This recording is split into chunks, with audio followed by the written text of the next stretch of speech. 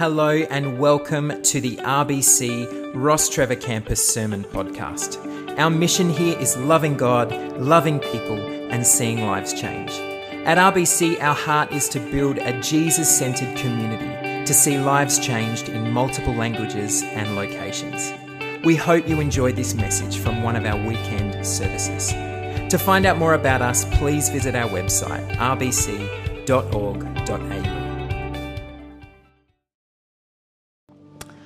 Good morning, everyone. Now, before you get too comfortable, if you don't already have your little kit for communion, now would be a good time to go out to the hallway and the foyer and grab that,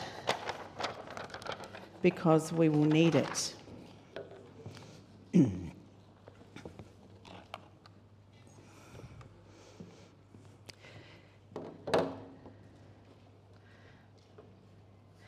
And the other thing is that we're going to be looking at a whole lot of scriptures today in a whole lot of passing detail. But to anchor us today, if you want to open your Bibles or your devices to John 13, 34 to 35. That's where we're going to keep coming back to.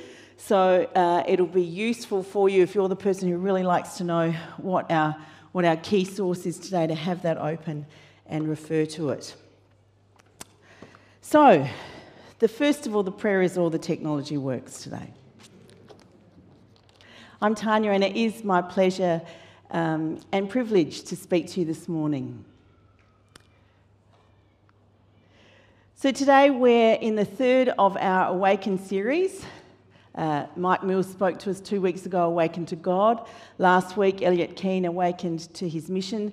And today it's my task to speak to you about awakened to love for one another. And I wanted to start with this quote from N.T. Wright. The church exists primarily for two closely correlated purposes: to worship God and to work for his kingdom in the world. So, first week, Mike Mills; second week, Elliot Keane. The church also exists for a third purpose, which serves the other two: to encourage one another, to build one another up in faith, to pray with and for one another, to learn from one another and teach one another, and to set one another examples to follow, challenges to take up, and urgent tasks to perform. So that's our context today. That's what we're doing, thinking about what we can learn from what God teaches us about this third purpose: to encourage one another, build one another in faith, and above all else, to love one another. Now, I'm going to read from Ephesians 5 from the Message, and I'm going to ask you if you'll humour me by closing your eyes, and then when I say the words "wake up from your sleep," to open them, please. So if you can just bear with me.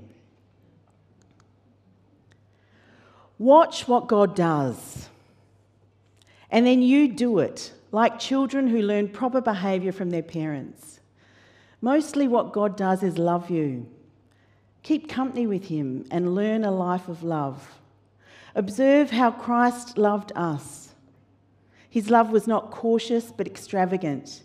He didn't love in order to get something from us, but to give everything of himself to us. Love like that. You can be sure that using people or religion or things just for what you want to get out of them, the usual variations on idolatry, will get you nowhere. And certainly nowhere near the kingdom of Christ, the kingdom of God.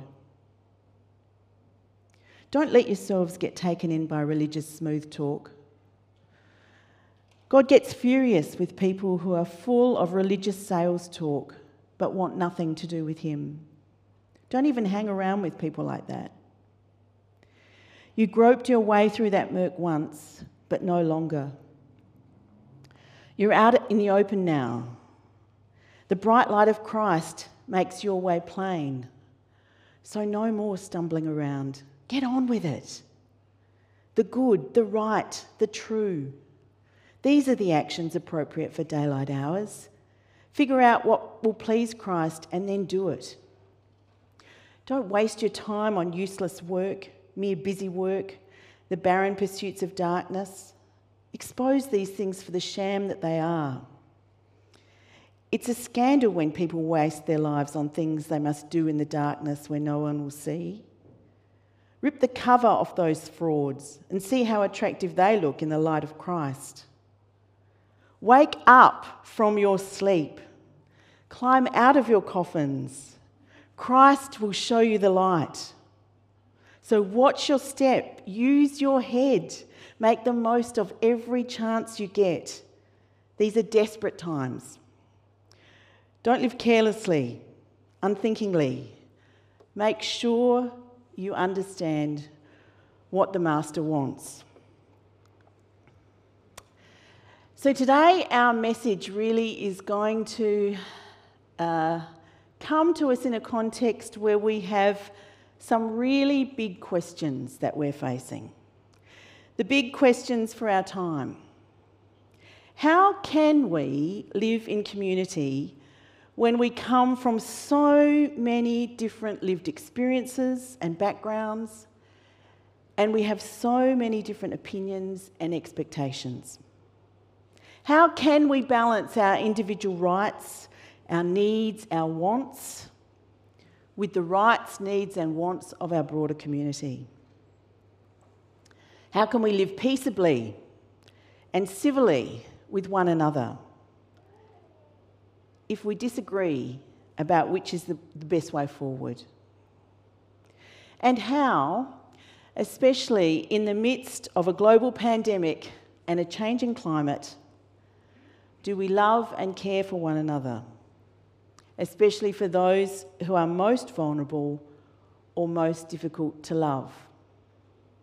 Now, we can think that those are big questions that are unique to our time, but in fact, they are exactly the same questions that John was wrestling with almost 2,000 years ago, with the slight change that instead of a global pandemic and a changing climate, we can exchange those words for under oppressive military occupation and facing ethnic and religious persecution without vaccines, antibiotics, or most other medications that we now have, or medical treatment. But a quick scan of the theological articles around what is known in theology as the Johannine community, i.e. the churches that John established, quickly shows that one of the key battles in those churches was dissension and differing views and differing opinions and how we're going to get on with each other. And when you look at John's writing, John's gospel and the letters of John, there is this constant talk about loving one another. Why? Because the communities didn't do it very well. And so John was constantly having to talk to them about those issues. So they're big questions for our time. They're old questions from at least 2,000 years ago, but they are particularly urgent questions for us now. And as we look at what has happened in this city, state, country, and around the world in the last 3 or 4 days, we see that they have never been more urgent questions.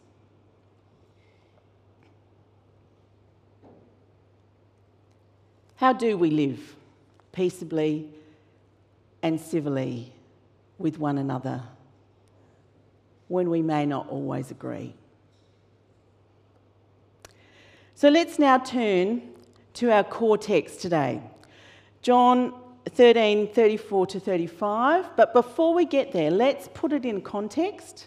Let's look at what's new about that text, and then let's start to think about why it matters.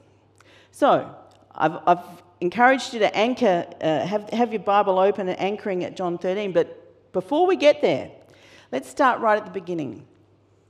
So we know that God gave the people of Israel 10 commandments, and we read those in Exodus and Deuteronomy. And there they are, 10 commandments. Do this.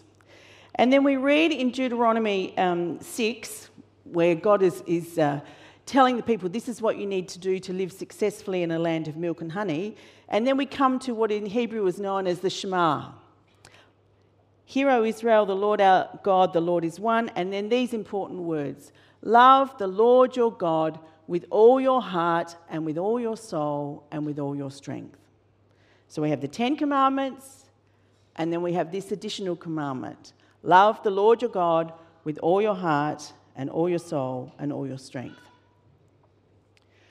Then when we come through to the New Testament, we read in Matthew 22 an interaction that Jesus had with a group of Sadducees and then a group of Pharisees. So two groups of religious leaders, both of whom would have regarded themselves as being very, very learned in the religious law. So hearing that Jesus had silenced the Sadducees, the Pharisees got together, and one of them, an expert in the law, tested him with this question: "Teacher, which is the greatest commandment in the law?" Jesus replied, and they might have expected, oh, let's go back to the 10 commandments. But no, love the Lord your God with all your heart and with all your soul and with all your mind. This is the first and greatest commandment. And the second is like it: love your neighbour as yourself. All the law and the prophets hang on these 2 commandments.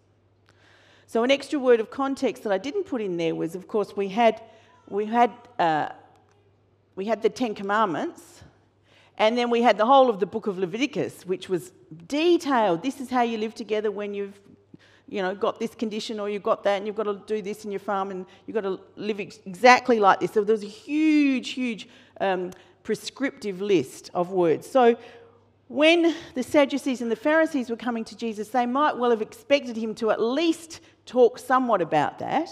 But instead, he says, next one, there we go. The second is like it: love your neighbour as yourself. Really, he's wrapping up the whole of that book of Leviticus into that one phrase. Love the Lord your God with all your heart, with all your soul, and with all your mind. That's the first. And the second, love your neighbour as yourself.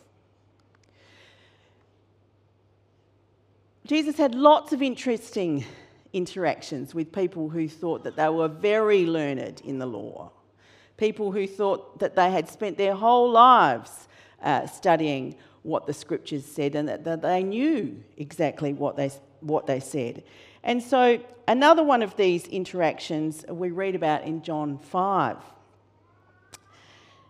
And Jesus responded to these people saying, "You study the scriptures carefully. You study them because you think they will give you eternal life. The scriptures you study are a witness about me, but you refuse to come to me and receive life. I don't accept praise from human beings, but I know you. I know that you do not have love for God in your hearts." And we're reminded in Romans 14 and 1 Corinthians 10 that the scriptures are an encouragement for us, they're a hope for us, but they're also a warning. So Jesus was responding here to people who spent all their livelihoods studying what this book said, and yet they weren't seeing what it was really saying. So that's the backstory, and now we come to John 13, 34 and 35. An iconic verse that we see so many places. "I give you a new command," says Jesus. "Love one another. You must love one another just as I have loved you.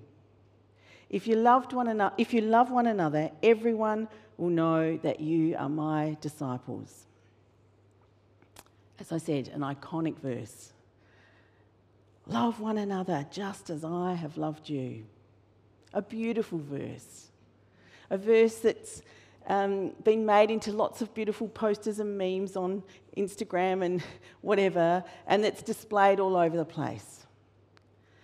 But so often what we don't see is the context in which that comment was made. So let's put it in a broader context. This is the context where Jesus had ridden into Jerusalem, had been hailed as King of the Jews, and was now having a Passover dinner with his closest disciples. But importantly, the context starts with after Judas had gone. Now, what Judas had done immediately before that was Jesus had said that one of his closest disciples was going to betray him. Judas was that person, and Judas had left to go and betray Jesus. And Jesus knew full well what was happening. So that is the context now when he's giving this new command to his disciples. When he knows that one of the 12 people that was closest to him has just left to betray him to death. That puts a different slant for me on hearing him say, "Love one another just as I have loved you." But let's also think about the context in a different way. After Judas was gone, Jesus spoke and he said, "Now the Son of Man receives glory, he brings glory. And if the Son brings glory to God, God himself will bring glory to the Son. God will do it at once. My children, I'll be with you only a little longer. You'll look for me, and just as I told the Jews, so I'm telling you now, you can't come where I'm going." Simon Peter asked him, "Lord, where are you going?" It's almost like Simon Peter didn't hear what Jesus had just said in the middle there. He didn't even stop to think what Jesus had just said.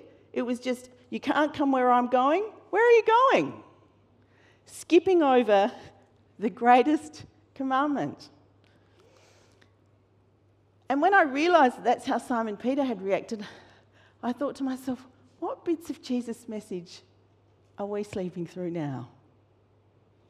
How many times do we hear him say something to us and we actually focus on the thing before and miss the key message? The greatest commandment, the new commandment. Love one another as I have loved you. So these last 3 weeks, is God trying to wake us up as individuals, as a community? Is he trying to catch our attention to say, focus on the thing I'm really saying to you? The other thing about the context here is that John records Jesus as saying, "My children." So we've just had a moment where they're sitting around a Passover table, and where one of the trusted 12 has left to betray him, and Jesus then says to his disciples, "My children," then gives them the new command. And Francisco Vero notes that this is the only time in the gospel that Jesus calls his disciples children, treating them like a father does his young children. He can truly address them like this since, as Jesus himself said, "I and the Father are one, and the Father is in me and I am in the Father." So this was a moment of special intimacy, and at this moment of special intimacy, Jesus says, "A new commandment I give you, that you love one another, even as I have loved you, that you also love one another." It's loving as I have loved you. Earlier in the chapter, we read that Jesus has spent time washing his disciples' feet. They'd been walking on dusty and dirty roads, and instead of having the lowest person in the household wash the feet of guests, Jesus, the host, had done that. And the disciples didn't really understand what was going on. He returned to the place and he said, "Do you understand what I've done for you?" he asked them. "You call me teacher and Lord, and you're right, that is what I am. I, your Lord and teacher, have washed your feet. So you should also wash one another's feet. I have given you an example. You should do as I have done for you." You should do as I have done for you. And then later in John, after they've finished the meal, and he spends the night continuing to teach them knowing full well what's coming, and then as he moves in chapter 16, 17 into urgent prayer, he repeats again, "Here is my command. Love one another just as I have loved you. No one has greater love than the one who gives their life for their friends. Your friends if you do what I command." And again repeats this notion that we're no longer slaves, but we're friends and we're in fact children. So this is a really different notion in terms of what love is and what the commandment is. The Old Testament talks a lot about love, and this precept of love was found in the Old Testament. But now something new is added. Jesus is presenting himself here in John's Gospel as the model and source of that love. And I love these words from Francisco Varro. This is Jesus' love is a love without limits, universal, with the power to transform even suffering and negative circumstances into opportunities to love. To love in this way will be the distinctive sign of his disciples. That sounds wonderful, but it's also super challenging. We're commanded to love each other as Jesus loves us. That's more than loving each other as we love ourselves. If we just love each other like we love ourselves, we won't be distinctive as followers of Jesus. And as I've thought and pondered on that, preparing this, that has been incredibly challenging. Because normally we think about the measure of being, I'm going to love you as I would love myself. But Jesus' commands to us here in John 13 and John 15 are, no, that's not the bar. The bar's here. Love one another as I have loved you. What a long road we still have to travel to live as Jesus teaches us. So the bar's changed, it's higher, but do we really understand what love is? We've got to define love in this context biblically, not culturally. And our definition of love, says Stephen J. Cole, in a practical sense, must encompass all that the Bible says about love. Now, I could preach probably, a 10-week sermon on all that the Bible says about love, but I encourage you to go and look for that yourself. I just want to give you a few glimpses as we go through. So our source text again, I give you a new command, love one another. You must love one another just as I have loved you. If you love one another, everyone will know you are my disciples. So what do we see in terms of how Paul writes about this in 1 Corinthians? You must get along with each other. You must. You must learn to be considerate of one another, cultivating a life in common. And then another iconic scriptural passage that is so undersold so many times that we think of it as being all nice and gushy, but it in fact is one of the most challenging pieces of scripture, because you could try and substitute your own name into every place that you see the word love and think how short we fall. But it's always worth reading again. Love is patient. Am I patient? Love is kind. Am I kind? It does not envy. It does not boast. It is not proud. It does not dishonour others. It is not self-seeking. It is not easily angered. It keeps no record of wrongs. Do I? Love does not delight in evil, but rejoices with the truth. It always protects. Do I? It always trusts. It always hopes. It always perseveres. Love never fails. A real challenge for us to love like that as a distinctive sign of who we are as Jesus' disciples. Overwhelm those who work among you with appreciation and love. Get along among yourselves, each of you doing your part. Our counsel is that you warn the freeloaders to get a move on, gently encourage the stragglers, and reach out for the exhausted, pulling them to their feet. Who among us here this morning are freeloaders? Who among us are stragglers? Who among us are those who are exhausted? And who among us are those who have enough strength to pull the exhausted to their feet?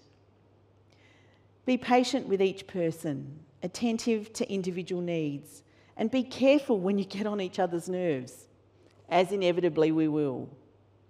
Don't snap at each other. Look for the best in each other and always do your best to bring it out. And here's our model. Don't do anything only to get ahead. Don't do it because you're proud. Instead, be humble. Value others more than yourselves. None of you should look out just for your own good. Each of you should also look out for the good of others. And as you deal with one another, you should think and act as Jesus did. In his very nature, he was God. Jesus was equal with God. But Jesus didn't take advantage of that fact. Instead, he made himself nothing. He did this by taking on the nature of the servant, which goes back to those moments where he was washing his disciples' feet earlier in John 13. He made himself nothing. He did this by taking on the nature of a servant. He was made just like human beings. He appeared as a man. He was humble and obeyed God completely. He did this even though it led to his death. Even worse, he died on a cross. That's our model. As you deal with one another, you should think and act as Jesus did. And lastly, we read in the Gospel of Luke an account of Jesus telling the story that's come to be known to us of the Good Samaritan, where someone is found bashed on the side of the road, and Jesus gives 3 examples of 3 different types of people who passed by. And it was only the person who would normally have been the enemy of the person who had been bashed that stopped. It was the Samaritan. The Samaritan stopped and aided someone who culturally, ethnically, religiously was an enemy, was someone they didn't agree with, who had very, very different views of the world.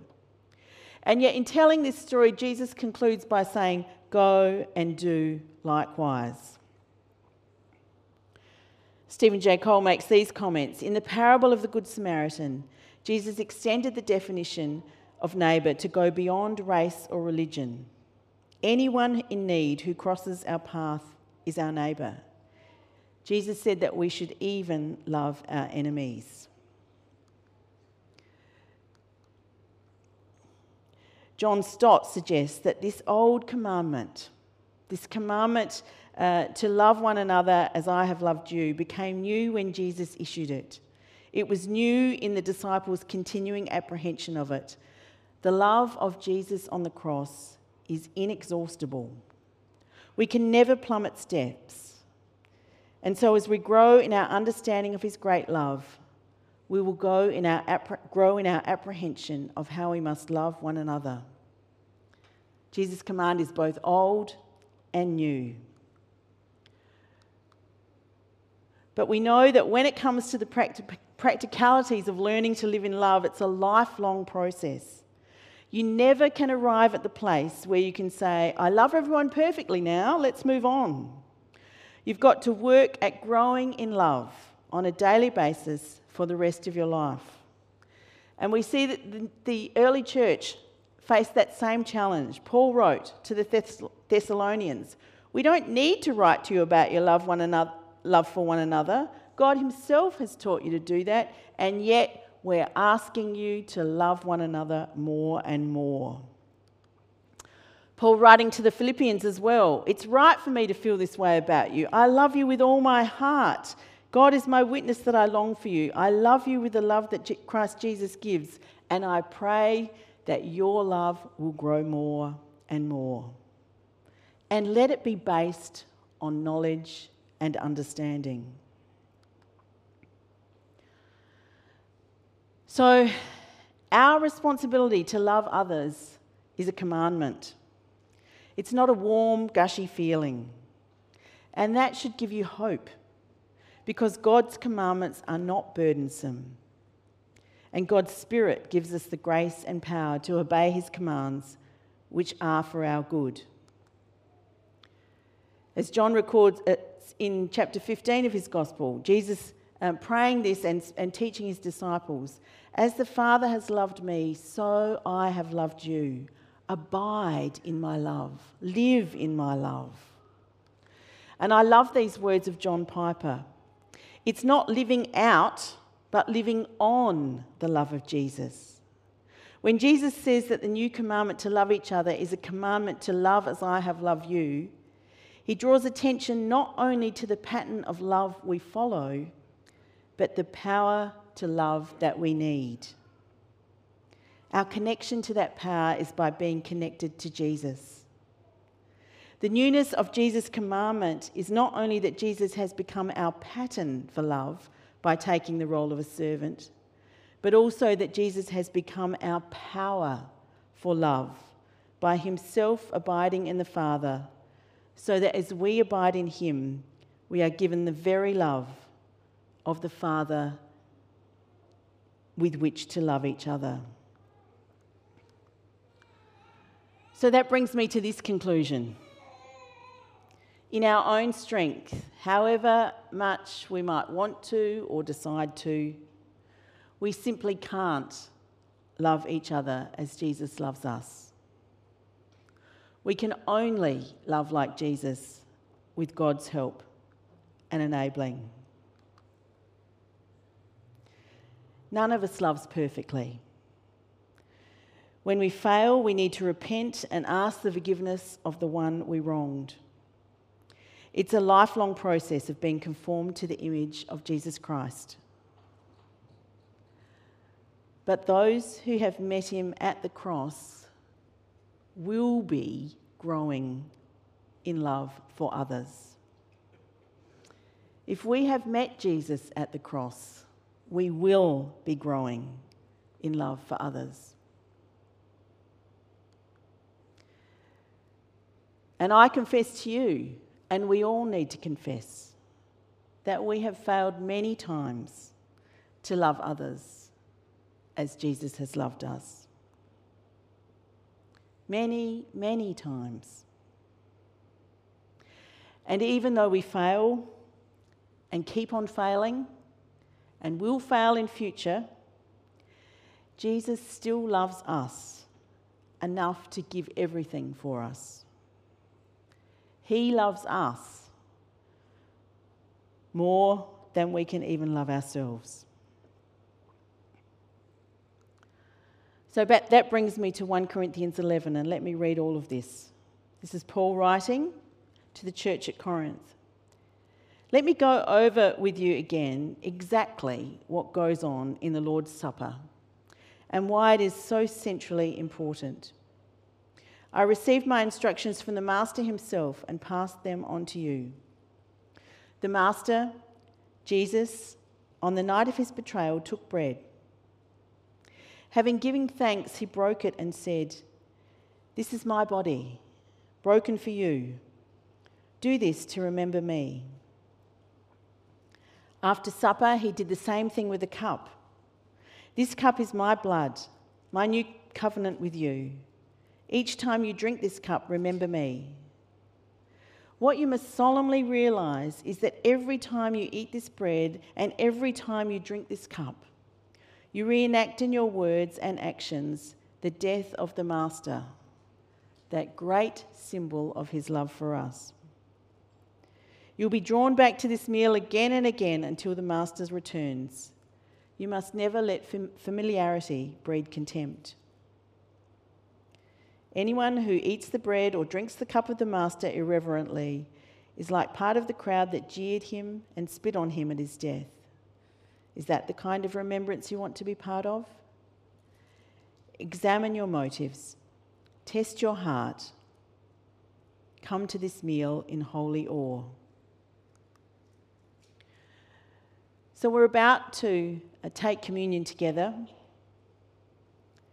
And as we do, remember that Jesus is saying to us, this bread represents my body, given completely for you, out of my inexhaustible love for you. Remember me. And this cup represents my blood, my irrevocable commitment to redeem your life by giving my life for you. So remember me. And what I'd like to do this morning is something slightly different to what we would normally do. I can hear that you're all opening your little cups and getting the little wafers there, which is great. But what I wanted to do is just take some time as a community this morning. We have a little bit of time to share communion in small groups with those people who are sitting next to you or near you. Feel free to turn around and include the people behind you if you need to. To thank God for the gift of his Son, that incredibly costly gift of his Son. To remember what Jesus has given, his very body, his life, out of his inexhaustible love and his irrevocable commitment to us. And then I invite you in your small groups as you take communion together to spend some time praying. We need to pray, and we need to pray big prayers for our time because we have a big God. And these are some of the prayers that I wanted to suggest to you. I'll read them to you, and then I'm going to return to a group, and then I just encourage you to take communion in your own time, pray with those around you. But let me read these prayers first. Esther will come up and conclude shortly. Lord, help us by your Holy Spirit to love each other as you have loved us. Father God, show us how to live together in community and in unity, even though we have so many different experiences, opinions, and expectations. Our God who provides, teach us to wisely and compassionately balance our individual rights, needs, and wants with the rights, needs, and wants of our community. As we follow your example, Jesus, Prince of Peace, help us to live peaceably and civilly with one another, even when we disagree about which way forward is best. And as together we face the challenges of a global pandemic, a changing climate, and rising inequality, we ask you, everlasting God, Creator of the universe, to enable us by your Holy Spirit to love and care for each other as Jesus commands, and especially love and care for those who are most vulnerable or most difficult to love. So I encourage you now to remember Jesus as we take the cup and eat the bread together.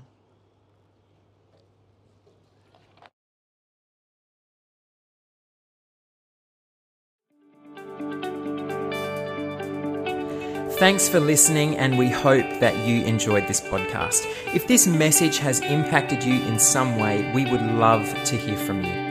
You can contact us through the Hub online at thehub.rbc.org.au or through our social media links in the show notes. See you next time.